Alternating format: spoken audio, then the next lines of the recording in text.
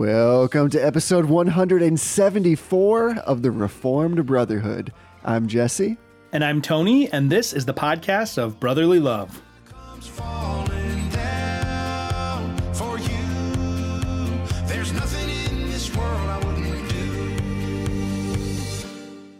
Hey, brother. Hey, brother. What's going on? Not much, man. Not much. How about you? You know, I'm excited to talk to you as always in our weekly appointment here because it's Question Cast, which is always a lot of fun. Nice. I do love me some good Question Cast. I know you do. I'd like to say on the side, I think my assessment is you are the kind of person who has never met a question you didn't like. Yeah, I mean, there are some dumb questions. Whoever made up that saying about no stupid questions definitely is wrong, but most genuine questions are worth asking and worth answering. I agree with you on that. So in that spirit, the first question I want to ask you is, what are you affirming this week? So I'm affirming a little book that I recently read. You may have heard of it. It's called Philemon or Philemon or Philemon. Everybody pronounces it differently.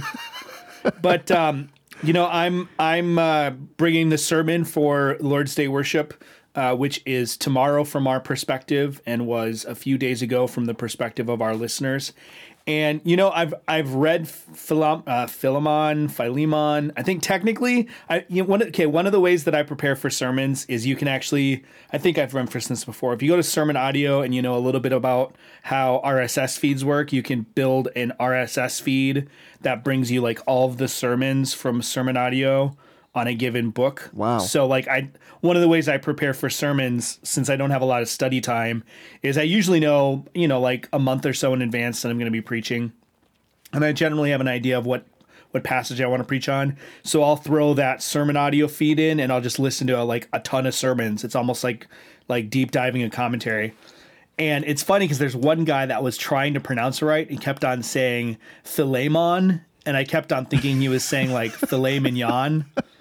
So, but you know, it's just the book is so packed with different thoughts and different ideas. And it's not your typical Pauline letter in that it's very short, which is not Paul's normal way of doing things.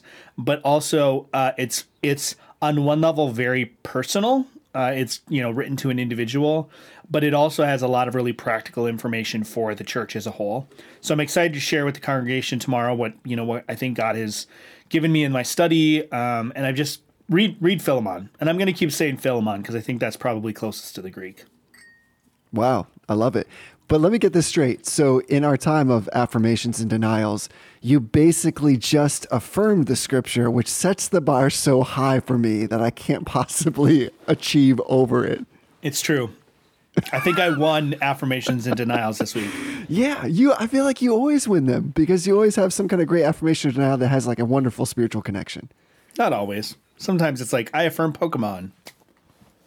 Yeah, but I feel like what we do on this podcast is we turn that into some kind of amazing spiritual connection. That's true. There's a lot of good sermon illustrations with Pokemon having to do with evangelism. You got to catch them all. See what just happened here? Although that got dangerously close to like some kind of weird Wesleyan, you catch him, God cleans him situation. But I affirm where you're going with that, generally speaking. Yes. Yeah, I hope that God doesn't clean the fish because cleaning the fish is usually not a good thing. For the fish, that is.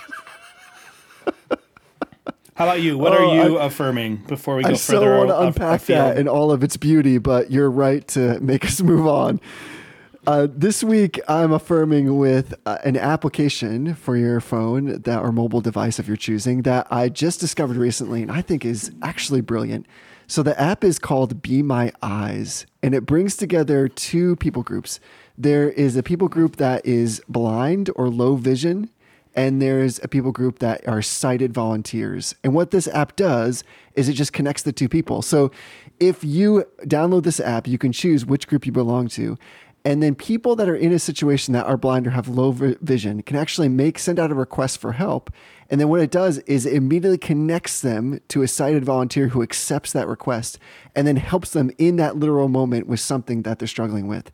And I just think this is a brilliant piece of technology. This is like, for me, quintessential, like redeeming technology in such a way that it really helps to meet a practical need in a practical situation and gets you to connect with somebody else that you would never even met. So Be My Eyes is something I think everybody should check out. I wasn't, before I downloaded this app, like particularly passionate about this particular thing, but I've really just grown to appreciate how these, like, it's really simple things. It's like somebody might have a request because they're in the grocery store and they're trying to check expiry dates, or they're shopping and they're trying to distinguish between two colors and they just want to affirm that what the t-shirt that they're buying is navy blue as opposed to some other color.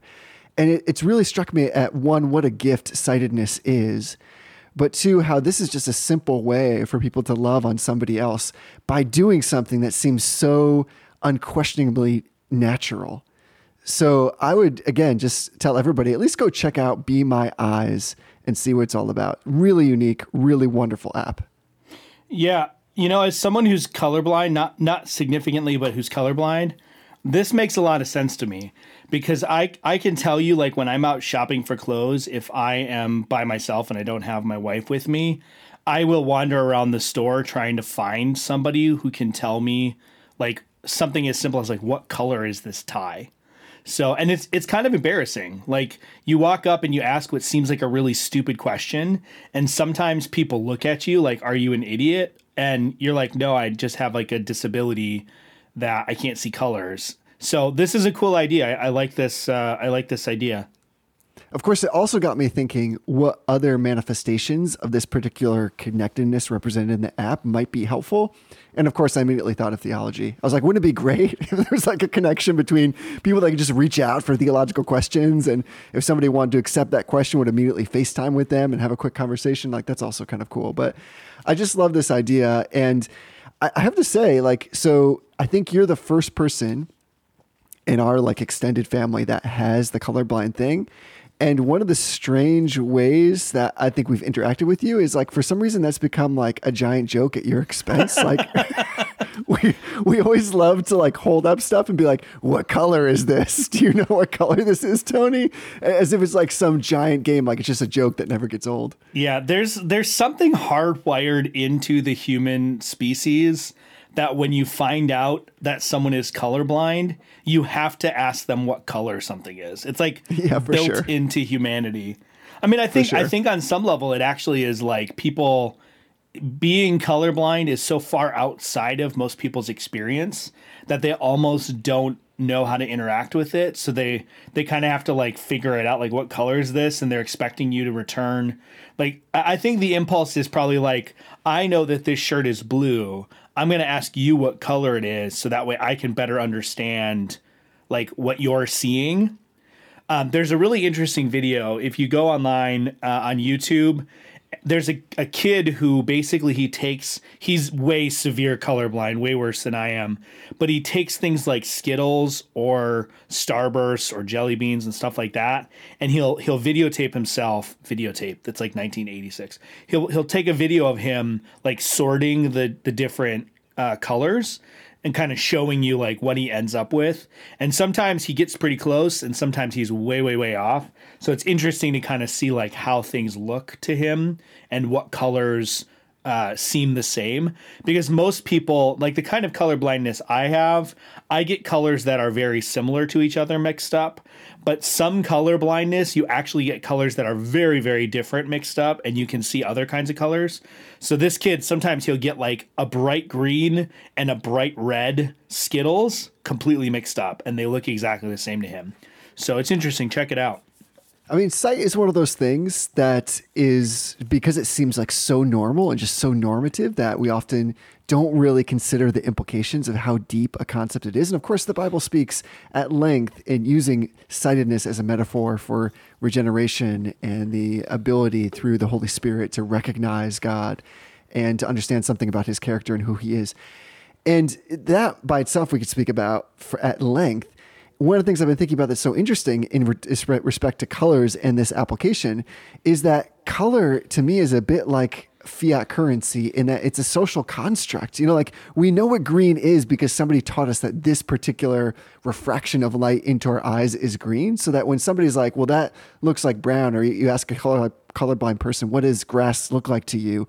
And they describe brown. It just seems so mind altering that it could be different. And then when you ask, well, how do you even know what that color is? What is the label that belongs to it? It's because, well, somebody taught us that there's a difference between green and blue, and the sky is blue and the grass is green. And then I was also thinking, this led me down another rabbit hole to end this whole affirmation out, about how beautiful it is to live in the day and age we do, because we take for granted the fact that changing vision is not blindness. And this does have a really, I think, large spiritual component, because I am nearsighted. I need corrective lenses. And I've thought for a long time, if I lived in a different era, even like 70 years ago, but certainly in biblical times, the ability, if you lost even a portion of your sight in terms of its focus, would basically render you blind. And think about how awful that would be if you were farsighted and you couldn't read and there were no corrective lenses. Like that actually would be a horrible existence for me, because of how much I love reading, especially in this day and age with our connectivity to the Word of God in its various forms. So I'm just so thankful for sightedness and so thankful for glasses. I mean, I really am. Because that is a part of my life that I couldn't imagine living without. And that is the grace of God. Yeah. You know, we could call this app that you're proposing, we could call it Be My Spiritual Eyes, or like Be My Eyes of Faith. But you could you could use this app and like connect to someone and be like, could you read this to me? And then like take a picture of the Bible, like a passage in the Bible. Yeah, but don't do that if you're not actually if you're not actually sighted challenged. But like there are ways you could utilize this to sort of like expose people to the gospel. And these are people who are already kind of inclined towards charity and generosity and the kinds of Christian virtues that a lot of times sort of indicate that someone is open to the gospel. People who tend to be generous, and that like we're going to be talking about a subject tonight that has to do with generosity, but like generosity is not a default natural human instinct. It's something that either has to be beaten into you, it has to be taught, or it's something that is spiritually acquired. And a lot of times the people who are already generous because it's been taught into them, they're already sort of like geared up and ready to make that move to spiritual generosity as well. Right on. Man, that was well said. All right. So being that we've just uplifted everything, let's get negative. What are you denying? I'm denying, this isn't going to surprise anybody, especially if you've been active in our various social media worlds this week. I'm denying Molinism. I don't think I really need to say a whole lot more than that. But I put up a little meme that was a new meme format that was Squidward's Fun Facts. And I said, if Jews and Muslims worship a different God, then so do Molinists. So for most people, they were like, yeah, that makes sense to me. There's a couple people who thought that I was just the worst for saying that. But, the doctrine, the theology proper implications, and anyone who tells you that Molinism is a doctrine about soteriology doesn't understand even what Molinism itself is trying to accomplish. Molinists will tell you, no, Molinism is a doctrine about theology proper. It's about the nature of who God is and the nature of how God creates. It's not just about free will and sovereignty and salvation. So realistically, Molinism postulates a God who receives information from his creatures. And if we talk about the doctrine of divine simplicity, that means that Molinists affirm that God in some sense receives a portion of his being from his creatures. So it really is a radically different understanding of what it means for God to be God. It's not just as simple as, well, God knows not only the realities, but the possibilities. Like Calvinists affirm that. Like that's just in the Westminster Confession. The difference with Molinism is that some of the possibilities that God knows are dependent on free decisions that creatures make that he does not determine.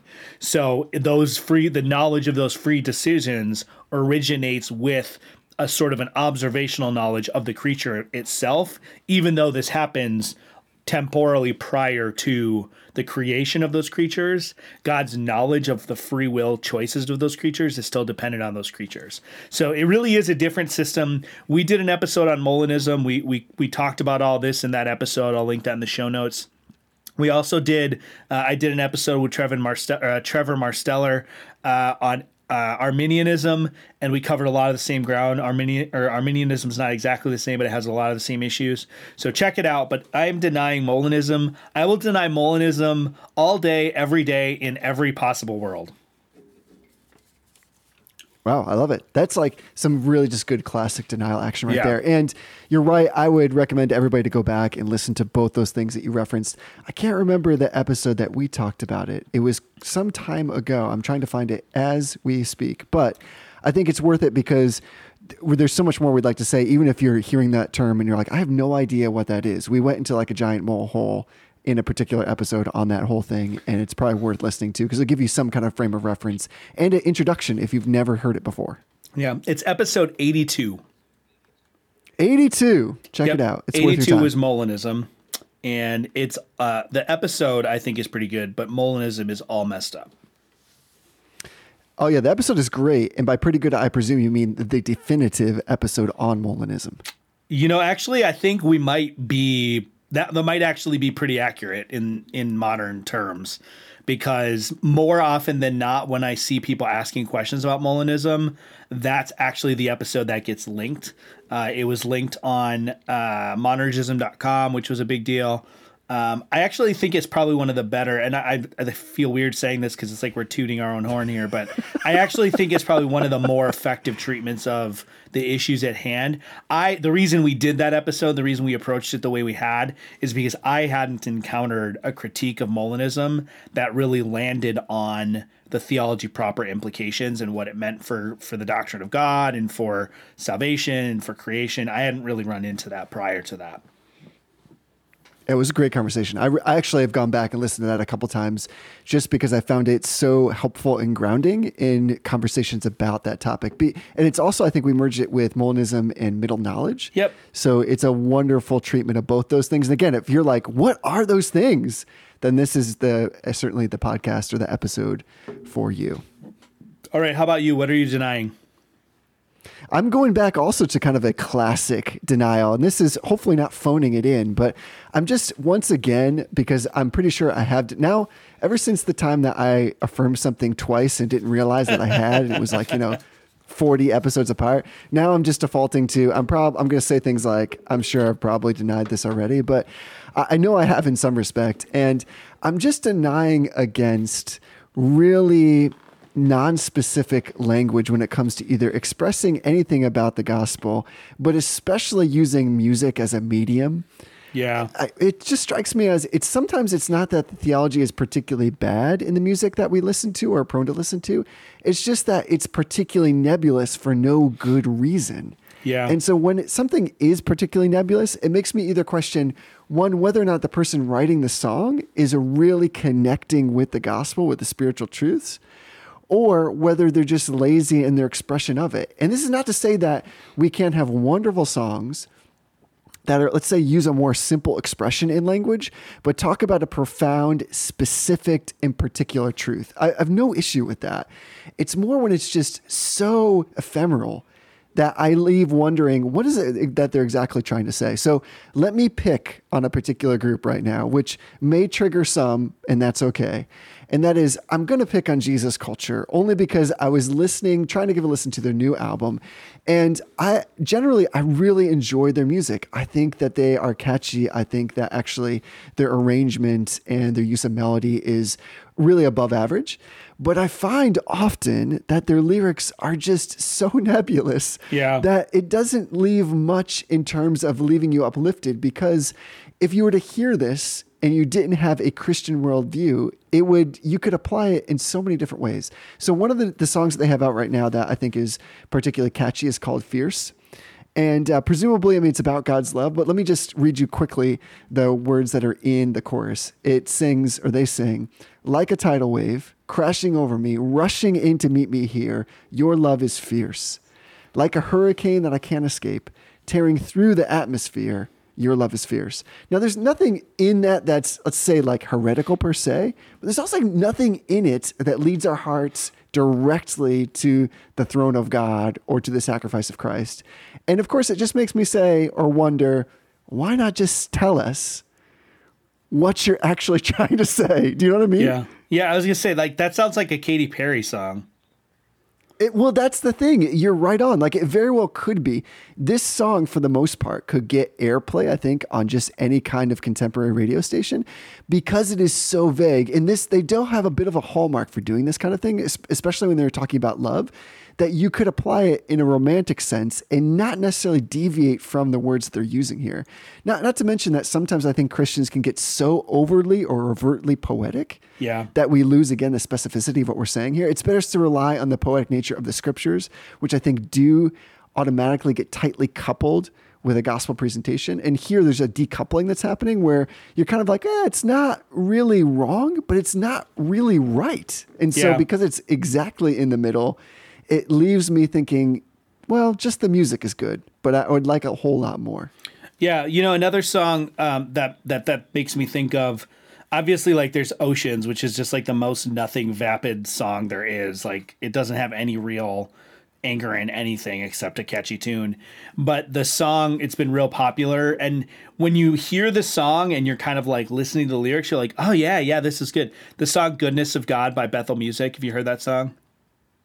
Oh, yes, I have. Like, if you look at the lyrics, I'm not going to go through all the lyrics, but like the lyrics don't really connect to anything, right? It's just like right, exactly. There's a time and a place for just like proclaiming the attributes of God in worship.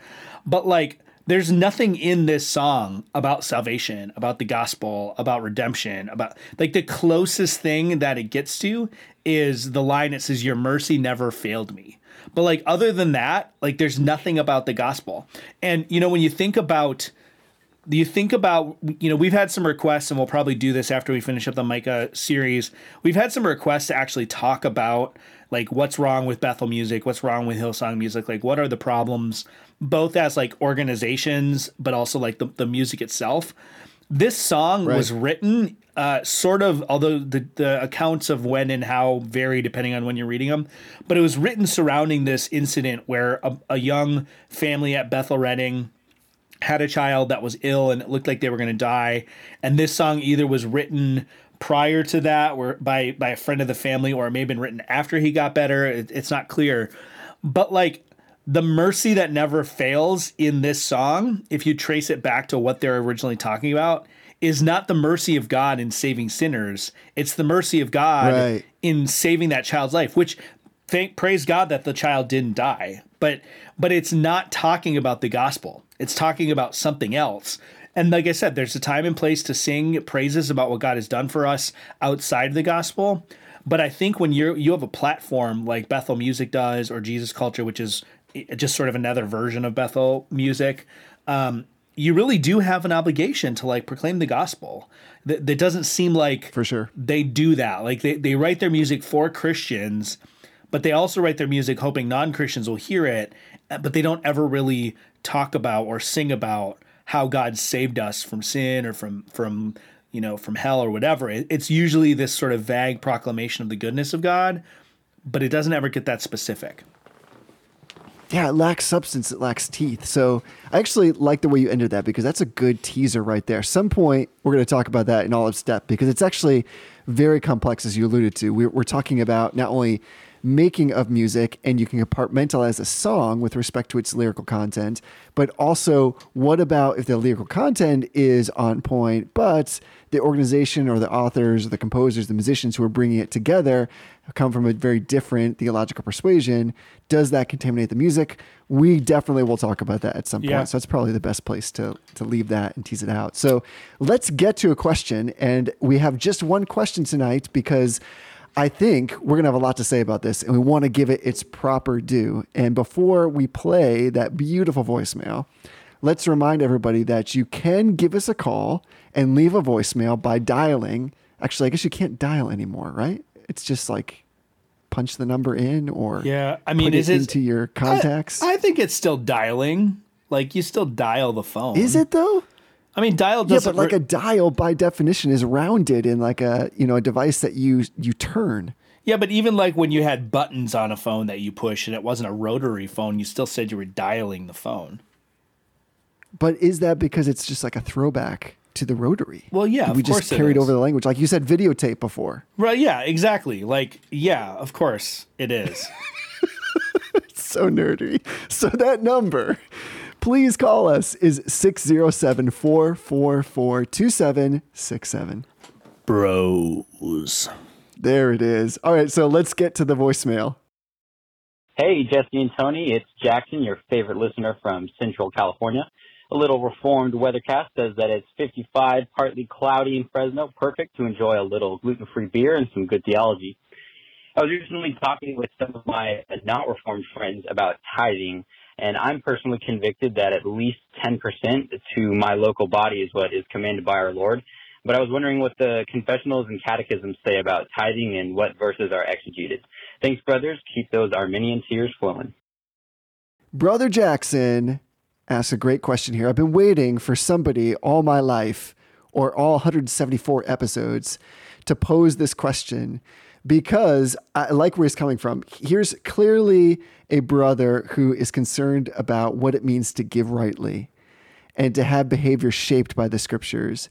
And so I think that's kind of maybe, as I perceive it, the genesis for this question of what do the confessions say about tithing? And so I think that's a good place to start. But the reason why we have just this one question is I think that's going to be a great launching point for bringing us back into the scriptures on this idea of tithing, which to my recollection, which clearly is not as good as yours, we have never spoken about before. I don't believe we have, not directly at least. I mean, I'm sure we've touched on things that we will bring into the conversation tonight, but I don't think we've ever run headfirst into the tithing question. So kick us off then, like with respect to his specific question about tithing and the confessions. Do you see that somewhere in the confessions? And if so, where do you see it?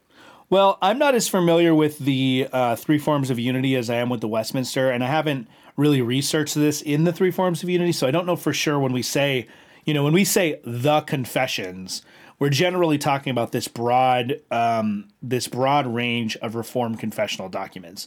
But I don't know of anywhere in the Westminster Standards or the Baptist modifications of the Westminster Standards that specifically directly address this question. We'll talk about a couple spots that I think and that you think give us some insight into how the Westminster Divines might have answered this question or might have approached this topic, but I don't think there's any direct answer that we're going to find in the confessions. Yeah, I agree. So is there a spot where you feel like there's kind of some implicit or implied or embedded sense about giving? Yeah, I mean, I think the assumption by the Divines that there is a body of believers, that the body of believers has some sort of cohesion and some sort of permanence, and that they have ministers that are provided for by the congregation financially, implies some sort of understanding that the people of God will be taking care of the financial elements required to have a church. There is the Directory of Public Worship, which is not, technically speaking, is not part of the confessional standards, but was released at the same time as the confessional standards. And that Directory of Public Worship includes in the order of service a time to share and to collect financial contributions that the people of God bring. Absolutely.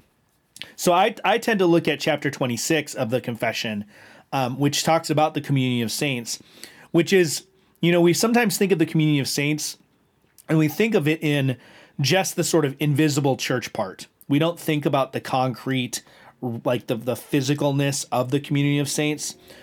We bifurcate the visible and invisible church. But when you're talking about the communion of saints, we're talking about not just the invisible church, but also the visible church. And so in chapter 26, section 2, it says, "Saints by profession are bound to maintain a holy fellowship and communion in the worship of God and in performing such other spiritual services as tend to their mutual edification, as also in relieving each other in outward things according to their several abilities and necessities, which communion, as God offereth opportunity, is to be extended to unto all those in every place call upon the name of the Lord Jesus." And so in this section here, it's saying that the saints are obligated to have a church. Like that we don't have the option to not have some sort of institution that we call the church. Now, different traditions look at what it is that institution is and how it functions differently, but the sort of Anabaptist perspective or the Quaker perspective that like there's no institutional church, it's just a bunch of people in a room and we're all equal, we're all the same. That's not the biblical model. The biblical model has an institution. That institution is called the church. There are officers. They're expected to provide for the poor. We can look at some of the biblical data. I'm sure we will when we get there. But they're expected to maintain a registry of people who are being supported by the church. They're expected to maintain a registry of people who are members of the church, who are part of their body. There's an entity called the household of believers that is supposed to have different treatment than people who are outside of the household of believers. So when we look at all that, there's this institution called the church. And any institution requires some sort of financial backing in order to maintain cohesion, because you have to pay ministers, you have to have a gathering place, which requires some sort of financial commitment. There's all sorts of other financial elements that are required to maintain any kind of institution, and the church is not different. Right. You're right on that, because I think that there's so much in the confessions that's just implied. It's almost as just a matter of fact or normative understanding that if you're going to have something that functions efficiently, there will be a part of that which is basically going to require some kind of funding and finance. And so it's just implied. And because you stole the very place that I was going to go into the confessions as well, let me just like tag on by looking at the London Baptist Confession, because I feel like I need to balance this out with that. There's a little bit additional language in chapter 20. What did you read from? 22, 26, 27? It's 26 in the Westminster. So 26 in the Westminster, 27 in the LBCF. And there's just some additional language, which I think is not necessarily clarifying, but it helps give a little bit more flavor to what we're talking about. So where you ended with the idea of which communion, the LBCF reads, or continues to read, according to the rule of the gospel, though especially to be exercised by them in the relation wherein they stand, whether in families or churches. So it's almost just like a qualifying statement to further express that what we're talking about here is, one, the rule of the gospel coming into play as being the measuring stick by which we basically mandate our generosity. And then second, that there should be a unique and natural expression that occurs in our own families and in the church as an extension of God's family. That is, those who are of familiar descent, which would be those blood related to us, and then those of supernatural descent, which are those in our communities and our churches. So I think that very much affirms what Brother Jackson is saying with his commitment to want to give in a way to his local body of the church. I think we both affirm that. And so that I think that he opens up the door for us to talk a little bit about his own personal conviction for the giving of tithe, and that tithe represented in a very explicit way as 10% of your income. And even there, we could make the distinction, are we talking about gross or net? I've heard Christians debate that and come to almost fisticuffs. So there is that by itself. But let's use this as a springboard to talk a little bit about tithe and its place in the scriptures so that we can understand, well, what should our conviction in giving be? And how do we establish that conviction by, I think, doing what the divines have done in their writing the confessions, and that is pushing us back into scriptures so that we can understand how we ought to have right thinking leading to right behavior. Does that make sense? It does. I mean, this is one of those things that every Christian who has spent any time interacting with other Christians, the topic comes up. Because as hard as you try not to think about or watch or notice how much other people are putting in the plate as it passes by you, it's hard not to. It's hard not to see and not to think about the fact that that person you always sit next to never contributes anything. And so the question naturally arises, is it okay that they never contribute anything? Should they be contributing something? Should they be contributing more? And, I've found that we actually very rarely ask ourselves, am I contributing enough? Have I contributed a sufficient amount? Should I be contributing more? Am I contributing too much? Sometimes I think we should even ask that. I know that sounds like a weird question, but it's possible, I think, to make your own contribution to the church somewhat of a point of pride. And sometimes we actually rob the rest of the church of the benefit to them of properly contributing by sort of compensating for their weaknesses. Right. Yeah, I agree with that. I mean, I don't want to say slippery slope, but I think you're right. Like this comes to the surface in so many different conversations, if only implicitly.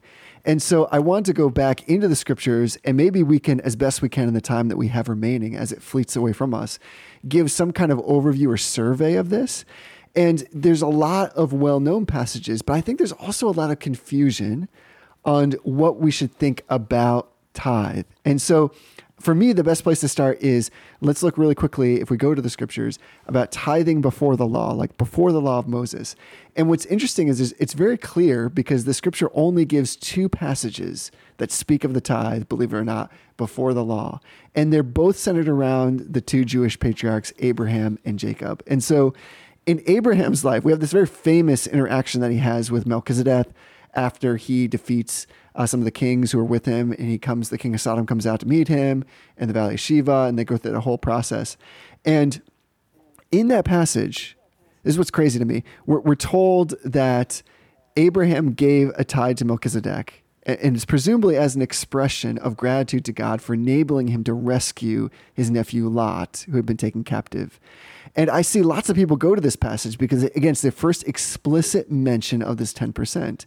And those who believe that tithing is binding upon the New Testament believers sometimes will argue that since tithing was practiced before the Mosaic law was given, it must also be practiced after the Mosaic law, which, of course, is made obsolete by the establishment of the new covenant and the sacrifice of Christ. And so even if we just take this passage, it's one of two, the other one is Jacob, to me, when I read this, there's no evidence in that text that tithing was commanded by God. In fact, everything in that text leads us to believe that giving this tithe was completely Abraham's decision and choice. Yeah. And so we have no evidence that this was like his general practice. And in addition to that, this tithe came from the spoils of victory that Abraham acquired by some kind of military might. Yeah, and this is one of the things I think people get wrong when they're reading Old Testament narrative is this age-old question of descriptive versus prescriptive, right? So yes, exactly. Some texts are purely descriptive in that they're simply telling you what happened. It's not even always the case that a descriptive text yields prescriptive principles for us, right? So you can read a text, and the only thing that God is attempting to accomplish in that text is to recount a historical event to you. So even if just even in this passage, right? Well, Abraham raised an army out of his own household. So that must mean that we should have enough kids in our household to raise an army if we needed to. Like I actually, believe it or not, I've heard people make that application that Abraham was so fruitful and so productive that he was able to raise an army within his own family. And so therefore we should be equally productive, that we could accomplish sort of like civic or secular pursuits just with the productivity of our own household. Like, I think most of us look at that and realize that is a totally ridiculous principle to draw from this kind of auxiliary fact that Abraham had enough fighting men in his family to go conquer and attack this kingdom that had kidnapped his nephew, right? But we have to remember that even though not all descriptive texts have prescriptive principles, most probably do. And so even though we shouldn't look to this passage to say, well, Abraham gave a tenth, therefore we're mandated to give a tenth, that is not a good principle to draw. But the principle that Abraham was generous out of his own abundance, and he gave voluntarily to this king of peace, this king of righteousness, who was a priest of the Most High God, that's a principle that I can get behind as far as a sort of like a natural law principle that is just present in the text.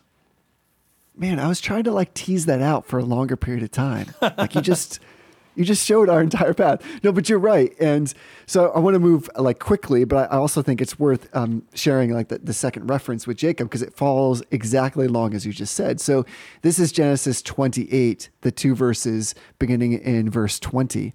Then Jacob made a vow saying, if God will be with me and will keep me on this journey that I take and will give me food to eat and garments to wear, and I return to my father's house in safety, then the Lord will be my God. And this stone, which I have set up as a pillar, will be God's house. And of all that thou dost give me, I will surely give a tenth to thee. So once again, nowhere are we told that God commanded Jacob to give him a tithe. And again, along with Abraham's example, it appears that the giving of this tithe was again volitional, at least on Jacob's part. And also, there's no evidence in the text to suggest that tithing was the general practice of Jacob's life. Once again, and even if you want to make the case, well, it was, if he did in fact begin to tithe after God fulfilled his promises to him, that still would have meant that he delayed tithing for approximately 20 years. So all that to say, these two examples, which are often cited, and sometimes I would say with nefarious intent to bring a burden upon Christians, and sometimes very innocently as just like you said, as a prescriptive example or seemingly so. These two examples are the only examples of tithing to be found in the Old Testament before the law is given. And both were examples of voluntary giving, and neither was required by God. So in neither personage do we see an example of tithing as a general practice of life. In fact, in Abraham's life, it appears that we have a tithe of the spoils of military victory given to God's priest on a one-time only basis. And if really our only evidence to obligate believers under the new covenant to tithe rests on these two passages in Genesis, it seems to me that we're resting on pretty shaky ground. I mean, I think there is a greater draw by looking at tithing under the law, but that brings in itself its own conundrum and I think its own problems. So how do you understand, I'm just putting you on the spot, Tony, how do you understand tithing under the Mosaic law? Well, the thing about the Mosaic law that we have to remember is that it's a particular application in most cases of God's righteous nature and his righteous precepts to a particular context and time and place. And so when we talk about the law, we have to distinguish, even though the scripture doesn't explicitly make this distinction, there's no verse that makes this distinction. We can talk about the law in basically three categories, and I'll go kind of backwards. We can talk about the civil law, which is the laws that were present that governed the political and governmental society of the nation of Israel, right? Think geopolitical laws, laws about how the government is supposed to function, laws about how you interact with your neighbor, how do property markers work? Should you build a railing around your house? Those kinds of laws are civil laws. Then there's also the ceremonial laws. So those govern the religious life of Israel in terms of the ceremonies that they were to partake of, the ceremonies they weren't, dietary restrictions. And then there's the moral law, which is eternal. It's a reflection of God's nature, kind of most explicitly given in the Ten Commandments. But these are laws that are applicable at all places, in all times, more or less the same way across the board everywhere. So think the Ten Commandments. The tithe does not fall under that category of universal moral law. Where it falls is partially, there's elements of the tithe that are part of the ceremonial law, and there's elements of the tithe that are part of the civil law. And that's because the civil and ceremonial reality of Israel was intertwined with each other. And so these laws were basically established by God in order to finance the religious and civil entity of the nation of Israel, and the temple apparatus. All of that was built there. The moral law doesn't seem to have any specific directions or requirements surrounding how much we give, if we give. And part of that is because it's meant to be a universal, almost a secular set of laws. And don't take that the wrong way when I say that. It's meant to be laws that are applicable to all people at all times and all places, regardless of their religion, regardless of their political or governmental context, regardless of the nation they live in, the time they live in, regardless of whether they're rich or poor, whether they're, wealthy. It's the moral law is universal in that way. And so when we talk about the tithe in relation to the Mosaic law, we have to understand, well, what happens with the civil and ceremonial laws after the nation of Israel no longer exists? Right. That's well said. So let me bring us to a passage of scripture that I think exactly demonstrates the point that you were just making. So this is Leviticus 27, everybody's favorite book of the Bible, 27 verses 30 through 33. Thus, all the tithe of the land, of the seed of the land, or of the fruit of the tree is the Lord's. It is holy to the Lord. If therefore a man wishes to redeem part of his tithe, he shall add to it 1/5 of it. And for every 10th part of the herd or flock, whatever passes under the rod, the 10th one shall be holy to the Lord. He is not to be concerned whether it is good or bad, nor shall he exchange it, or if he does exchange it, then both it and its substitute shall become holy. It shall not be redeemed. So to your point of the specificity and particularity of this instruction, notice that in this passage, the tithe is described as the product of the land, the seed of the land, or the fruit of the tree, herd or flock. So the first thing we ought to notice if we're interpreting this rightly is that the tithe was not the giving of money. In fact, nowhere in all of scriptures will you find anything that references tithing as the giving of money to God. And this tithe was probably given on an annual basis every year after the land had been harvested, because of course that was like the natural rhythm of what we're talking about here by growing food and developing flocks and breeding animals. So I think we can really see in this that our weekly giving of like 10%, if that's our conviction, of income, that's like a far cry from like the biblical practice of tithing as we're seeing it developed here under the Mosaic law. So there are essential elements, like you said, and I think if we can safely conclude that the tithing had nothing to do with the regular giving of money on a weekly or monthly basis, but instead it had to do with this ordained worship of God in the Old Covenant age. So the command, in my opinion, to tithe, and this might be a trigger to some, like the command to not eat shrimp or oysters, has been made obsolete, and it's set aside by the inauguration of the new covenant in the death of Christ. Because the tithe was God's ordained tax, kind of like what you said, under the Old Testament theocratic system. So think of it this way, and maybe this is extreme, you tell me. If someone truly wants to tithe according to Scripture, in that definition, that particular specific definition, that brother or sister would have to do some of the following. They'd probably need to quit their job and buy a farm so that they can raise herds and grow crops. They'd probably need to find a Levitical priest to support. They probably need to use their crops to observe the Old Testament religious festivals like the Passover, unleavened bread, all that good stuff. They actually should probably begin by giving 20% of all the crops and herds to God. You can read about that in Leviticus itself as well.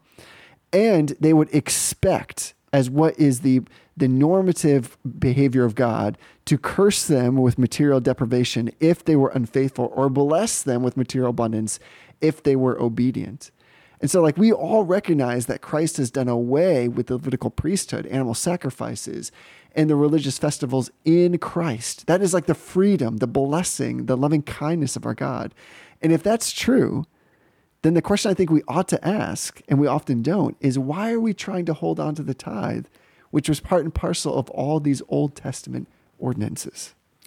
Yeah, you know, the other thing about the Old Testament tithe that most people miss is there's actually provisions in the Old Testament law for what to do if, for example, you had such a bumper crop that you just physically can't get all of your crop 10%. You just can't get it to Jerusalem, because that's the other element. Right. The tithe was supposed to be brought to Jerusalem.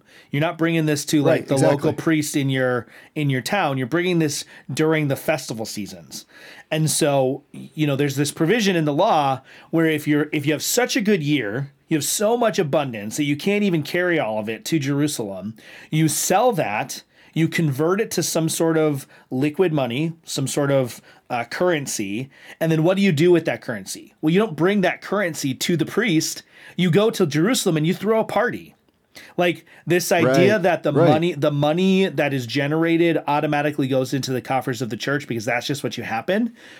We're going to get to it. I don't want anyone to think that we're saying don't give to your local church.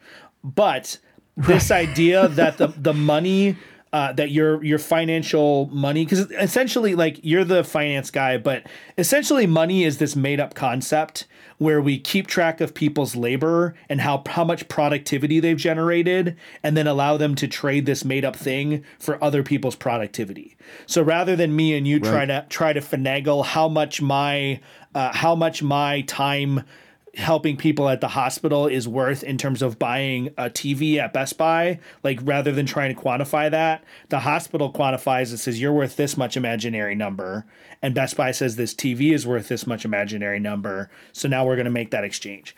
But in the Bible, in the Old Testament, when that kind of exchange is made, where you take the productivity of a person, you convert it to currency, that productivity doesn't go into the church. the stuff that goes into the Old Testament church is practical things that were used to forward the ministry of the church in actual concrete ways, right? It's grain that's used to make the sacrifices. It's meat that's used for sacrifices and to feed the priests. It's materials that are able to be produced and purchased in order to make repairs to the temple.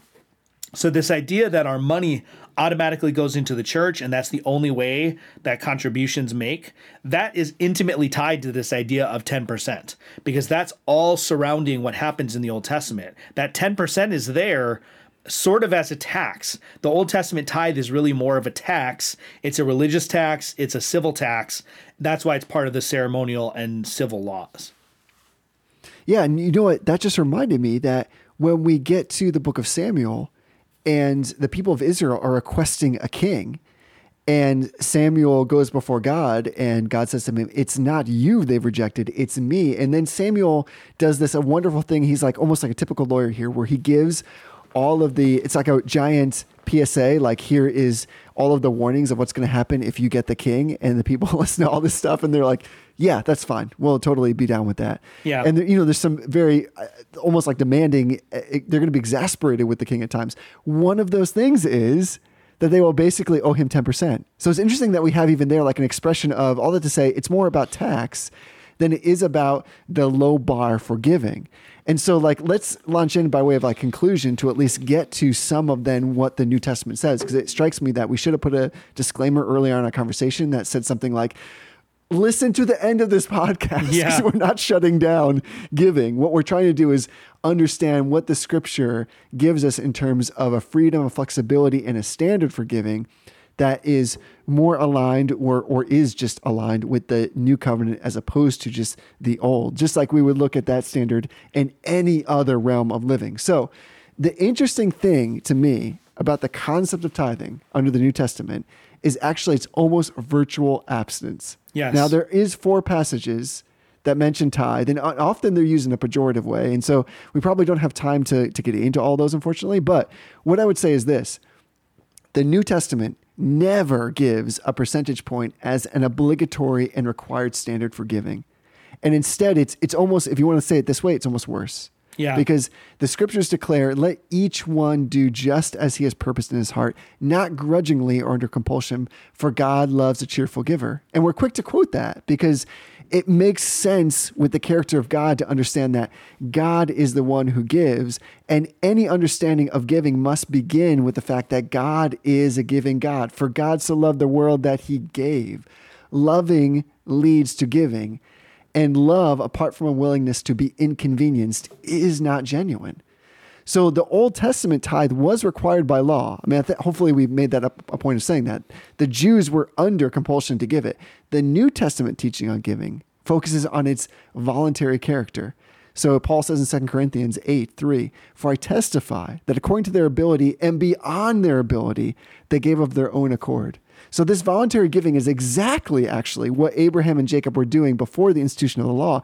And it's what all Christians are to be doing today. So my conviction is that believers today are free to give the amount they choose to give. If they want to give 10% as Abraham and Jacob did, they're perfectly free to do so. However, if we decide to give 9% or 11% or 20% or 50%, then we might do that as well. The standard of giving is not a fixed percentage, but the example of the wonderful Savior. For you know the grace of our Lord Jesus Christ, that though he was rich, yet for your sake he became poor, that you through his poverty might become rich. So like if we're speaking to those in the family, and this is a family conversation, so loved ones, salvation is the generosity of God. And if that is the standard, then it's very possible that 10% is not enough, because if we're to give in such a way where there is a pain that comes along with the sacrifice, then it's very likely that 10% is not enough, and we shouldn't think that it is. Does that make sense? It does. And when you think about the nature, we're going to get a little philosophical here. When you think about the nature of Let's do it. Compulsion, right? It is not possible to demonstrate love by doing something compulsory. And what I mean is, if my manager tells me that I have to do task A, right? And I want to show my manager how much I appreciate their mentorship, how much I appreciate all that they've done in teaching me my job, blah, blah, blah, whatever it is. I want to show them my appreciation. The reason we talk about going above and beyond is because if you don't go above and beyond that which is required, you're not actually demonstrating love. You're just doing what's expected. You know, it's kind of like, I don't remember exactly the context of the parable, but there's that passage where, you know, they say at the end of the day, we're just unprofitable servants, right? Jesus is talking to his disciples and he's using this language to talk about like, well, if all you do is that which is required of you, then you're just following orders. And that's why Paul says in 2 Corinthians 8:8, I say this not as a command, but to prove by the earnestness of others that your love is also genuine. And so the church in Corinth, and I want to read a little bit of a longer passage here just as we close this out. The church in Corinth is being exhorted not just to give what is required of them, because there isn't anything required of them. They don't have to give to the contribution. Exactly. They've already made a commitment. They've committed a certain amount of themselves. So Paul is in a certain sense saying like, hey, you guys said you were going to do this and people are depending on it. So you better step up and actually do what you said. But here's what he says. Starting in chapter 9, verse 1. Now it's superfluous for me to write to you about the ministry for the saints, for I know your readiness, which I boast about you to the people of Macedonia, saying Achaia has been ready since last year, and your zeal has stirred up most of them. But I'm sending the brothers so that our boasting about you may not prove empty in this matter, so that you may be ready as I said you would be. And then he goes on and he says, the point is this, whoever sows sparingly will also reap sparingly. Whoever sows bountifully will also reap bountifully. Each one must give as he has decided in his heart, not reluctantly or under compulsion, for God loves a cheerful giver. And God is able to make all grace abound to you, so that having all sufficiency in all times, all things, all times, you may abound in every good work. As it is written, He has distributed freely. He has given to the poor. His righteousness endures forever. He who supplies seed to the sower and bread for food will supply and multiply your seed for sowing and increase the harvest of your righteousness. Now, if you go through this section where Paul is talking about the gift or the collection for Jerusalem, there are several really clear principles that come out. The Corinthians are supposed to give commensurate to their means. Right? He's not asking someone who only makes $200 a week to give $300. Like, he's not asking for that. But they're also supposed to give sacrificially, right? You should be giving enough that it hurts a little bit, that you have to give up something. And you should be giving generously and cheerfully, not out of compulsion. And so the whole principle of the Old Testament tithe is that God's people were compelled by law to do a certain thing.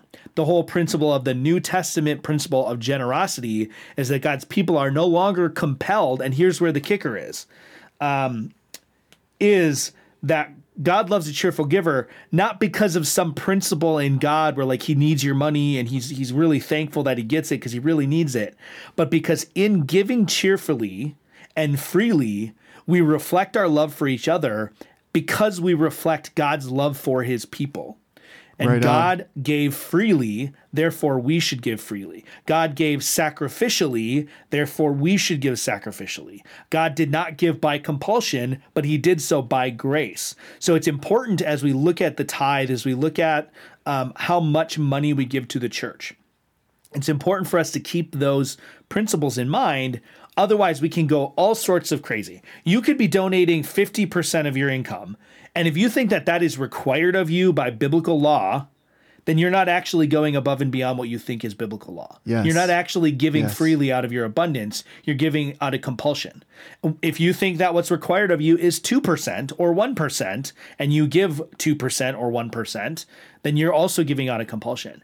The key to it in terms of New Testament Christianity is that, and this is all of the civil and ceremonial law. The Old Testament type of the law was determined and was there to show you, we didn't go there, but I wanted to, was to show how far short you fall. Preach it. How far short you fall of the standard of God. Everything in the New Testament, all of the fulfillment of those biblical laws, all of the modifications of what you might call the Christian ceremonial law, All of those are designed to reflect the abundance of God's grace, which has been given to us. And, we won't go there, but go back and listen to our episode on Christian liberty. We talked about Christian liberty. We talked mostly in the arena of like drinking alcohol or watching TV shows, but this is another area. The beauty of the modification of the Yes. principle of giving is that now we are free to give whatever we want. And everything we Right. give, because it's not compulsory, everything we give to the church, if we give it out of the right motivations, if we give it out of a heart that desires to love the Lord Jesus Christ and to serve his people, all of that is gracious and out of our abundance. We are free to do that for God and for our neighbors. And this is one of those disciplines, I think a spiritual discipline even, that is so important because what it does is it reveals something about the character of God as we express it. So think of it this way, and this is what I've been really pondering a lot, is that in those passages, those scriptures that you just read about the Corinthians, what they were willing to do, and I think this is the new rule of law with application to giving, is they were willing to forgo a legitimate want so that they might supply a legitimate need. Yep. And the question is, do we give like that? Do we give in such a way that we're willing to give up something that we could reasonably buy with our own money, that we could reasonably enjoy, so that we might meet in a practical sense the needs of others in the church? And so the beauty of this is that because Christ gave it all, he asks that we do the same type of thing. And this is not to say that we can't enjoy the resources and the gifts that God gives us, but it is to say that we do not get our sense of giving so tightly coupled with something that is outmoded, like this requirement of 10%. And that puts a different kind of burden on us. But the burden of love is the burden of freedom. So that, like you said, we are not compelled in such a way where there is a standard by which we feel if we do not achieve the standard, we do not get some kind of meritorious reward that we ought to have earned. But instead, that love always and in every way is expressive in sacrifice. And the sacrifice, just like basically Jacob serving for his wife, is like so small in comparison to the love of God that we say it's almost like I didn't even notice it. Yeah. It's getting to that kind of heart attitude. And so I think of like one final example. My wife showed me this video around the time of Halloween. It was a video that was captured in Candid. It was from one of those like security cameras in somebody's house. And these people did what some people often do on Halloween night, and that is they left out a giant bowl of candy with a sign that said like, help yourself or take one. And so it's this little captured incident of this young boy. I don't know how old he is, like maybe 3 or 4. And he comes up to, you see him approach the bowl. He has this giant bag of candy that he's bringing along with him in tow. And when he sees the bowl, he realizes that it's totally empty. And there's this moment that's almost as if it were dramatized or scripted, where he looks at the bowl and he looks at his bag and he looks back at the bowl and he sees there are other kids coming behind him up to the house, and seeing that his bowl or his candy bag is entirely full. He starts to take some of the candy out of his bag and put it into the bowl so that others can have it behind him. Yeah. I think all of us have this kind of hallmark moment. Our hearts leap when we hear that kind of thing. We think it's so touching.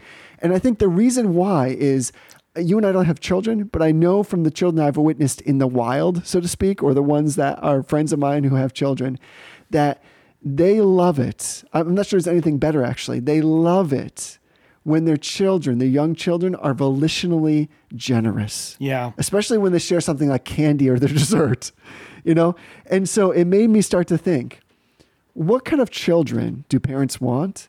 And then what kind of child of God do I want to be? Yeah. Because the standard is not just that as we raise our children, that they might obey some kind of prescripted law that says, well, you really ought to give regardless of how you feel about it, and here's the standard. But we want our children to be volitionally generous out of love. And so I think that's the kind of standard that the New Testament sets for us by way of a juxtaposition and comparison with the Old Testament standard, which was there for a means and for a time to demonstrate the heart of God. And in fact, we lost it. We didn't see the heart of God behind the precepts.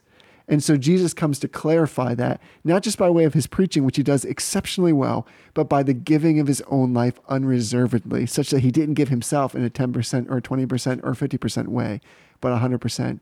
That's the standard. Yeah. And so I think in answering this question, I hope what we try to do is, one, kind of decouple this idea that what it means to give is to give 10% to the church.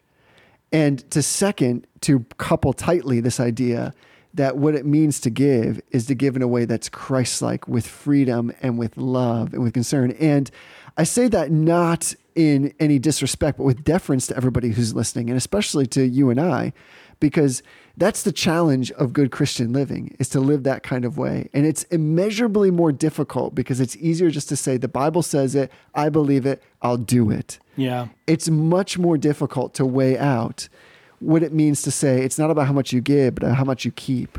Or it's not about how much you write the check for, but the heart attitude with which you write that check. All those things are far more complicated and require the kind of introspection and processing that I think is related to good Christian living.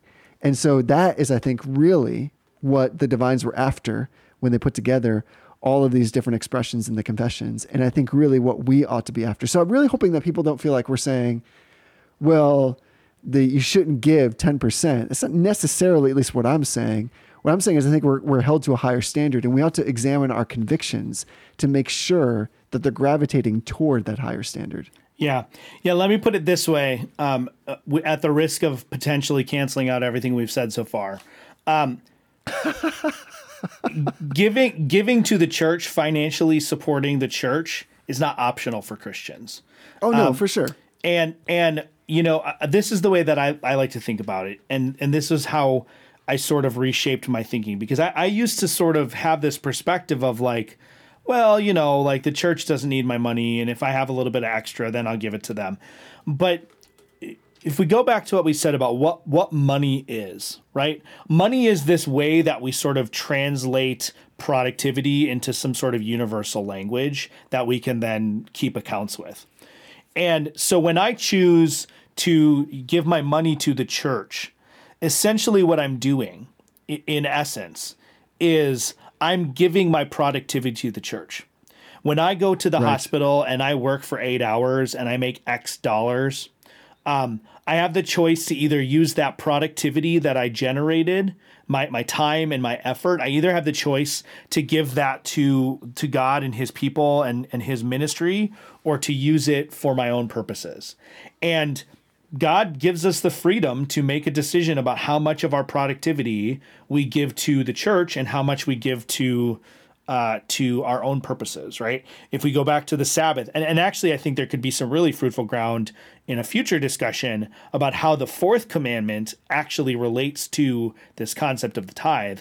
But if you go back to that, the fact that God gives us, I love the way that the Westminster Confession or the Westminster Catechism phrases this, is when it says what are the reasons annexed to the fourth commandment. The reasons annexed to the fourth commandment are in part that God allows us 6 days of the week to go about our common business. So if you break it up into 7, he only asks for a seventh of our time. In terms of our mandatory, you have to spend this time worshiping Jesus. He only asks for a seventh of our time.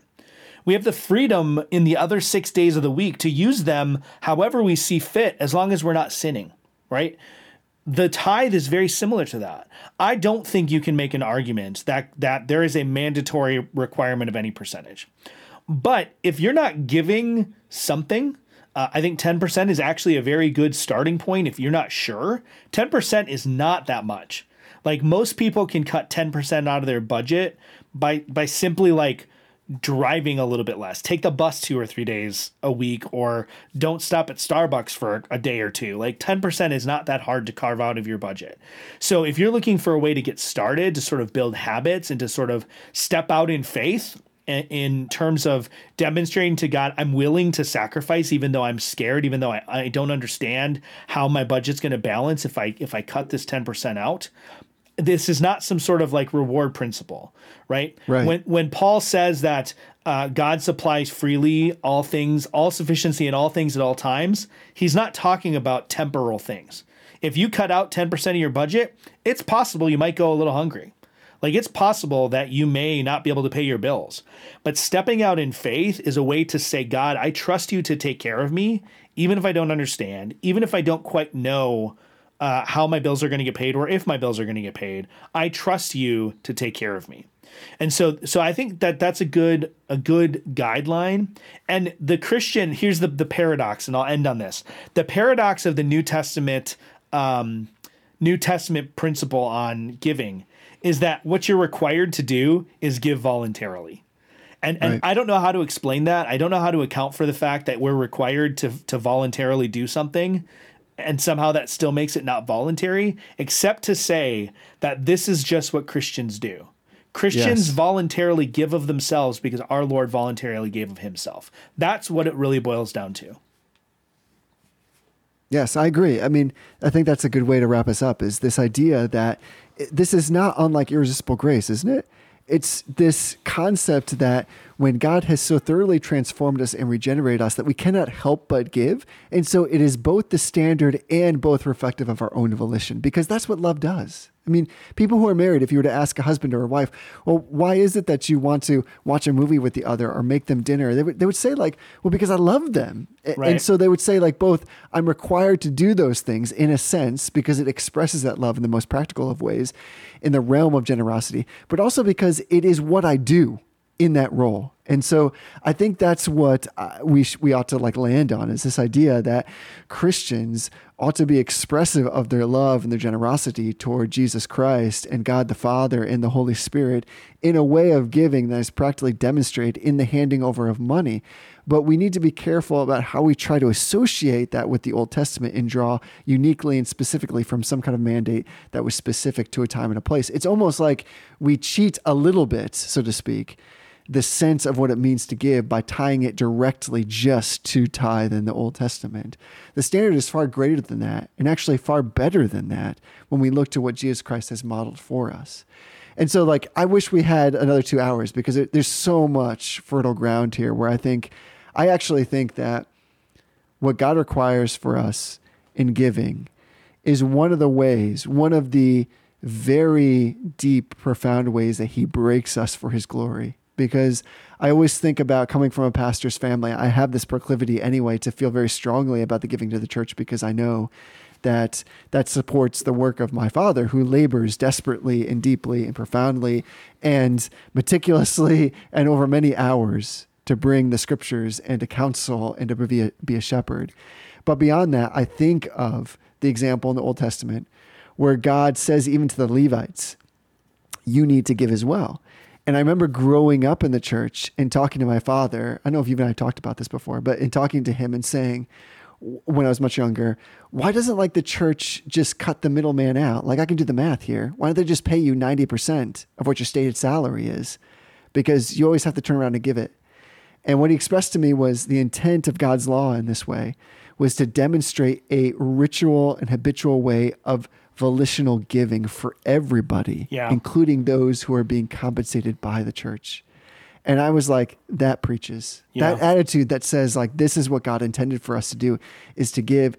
And in many ways, it's so easy for us to write the check sometimes in our culture as opposed to giving of ourselves. And Paul talks about that. But let me end by saying this.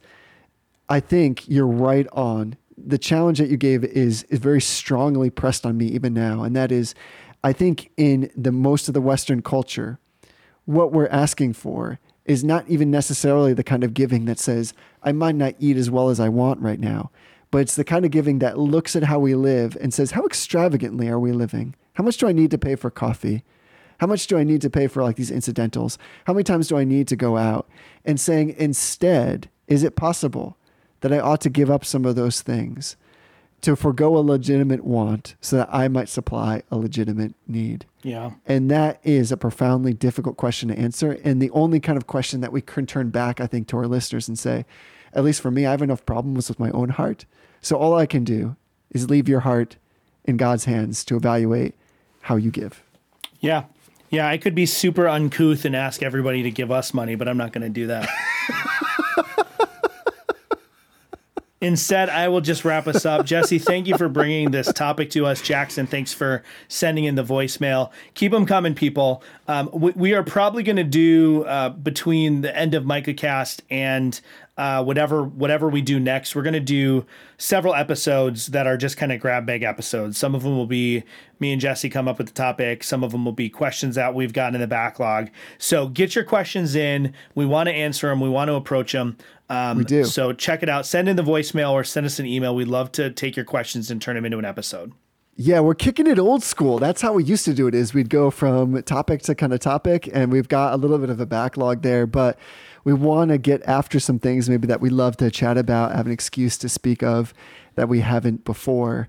And so I appreciate Jackson's question, because we've gone longer than we usually do, but I hope people perceive that's because like this is a rich topic. Actually, I feel like we could speak a lot more. There's so much stuff that I'm sure you wanted to get into and I wanted to get into that we can't, so maybe we'll revisit it. But I love the willingness of our listeners to basically open the door on something that they're thinking of. And when they do that, it's super gracious because one, they're putting themselves out there to ask a question. And two, I always think this, somebody else has asked the same thing or is afraid to ask the same thing. So this is such a great service to brothers and sisters by just being willing to do that. So dial the number, leave a voicemail, drop a question, start the conversation. I like the little cadence you had going. Did you like that? There was a lot of head nod that only you saw good. there. It was good. It was full immersive body experience. People could hear the head nod. It was real. Could they? That came through the audio. Well, Excellent. Jesse, until next time, honor everyone. Love the brotherhood.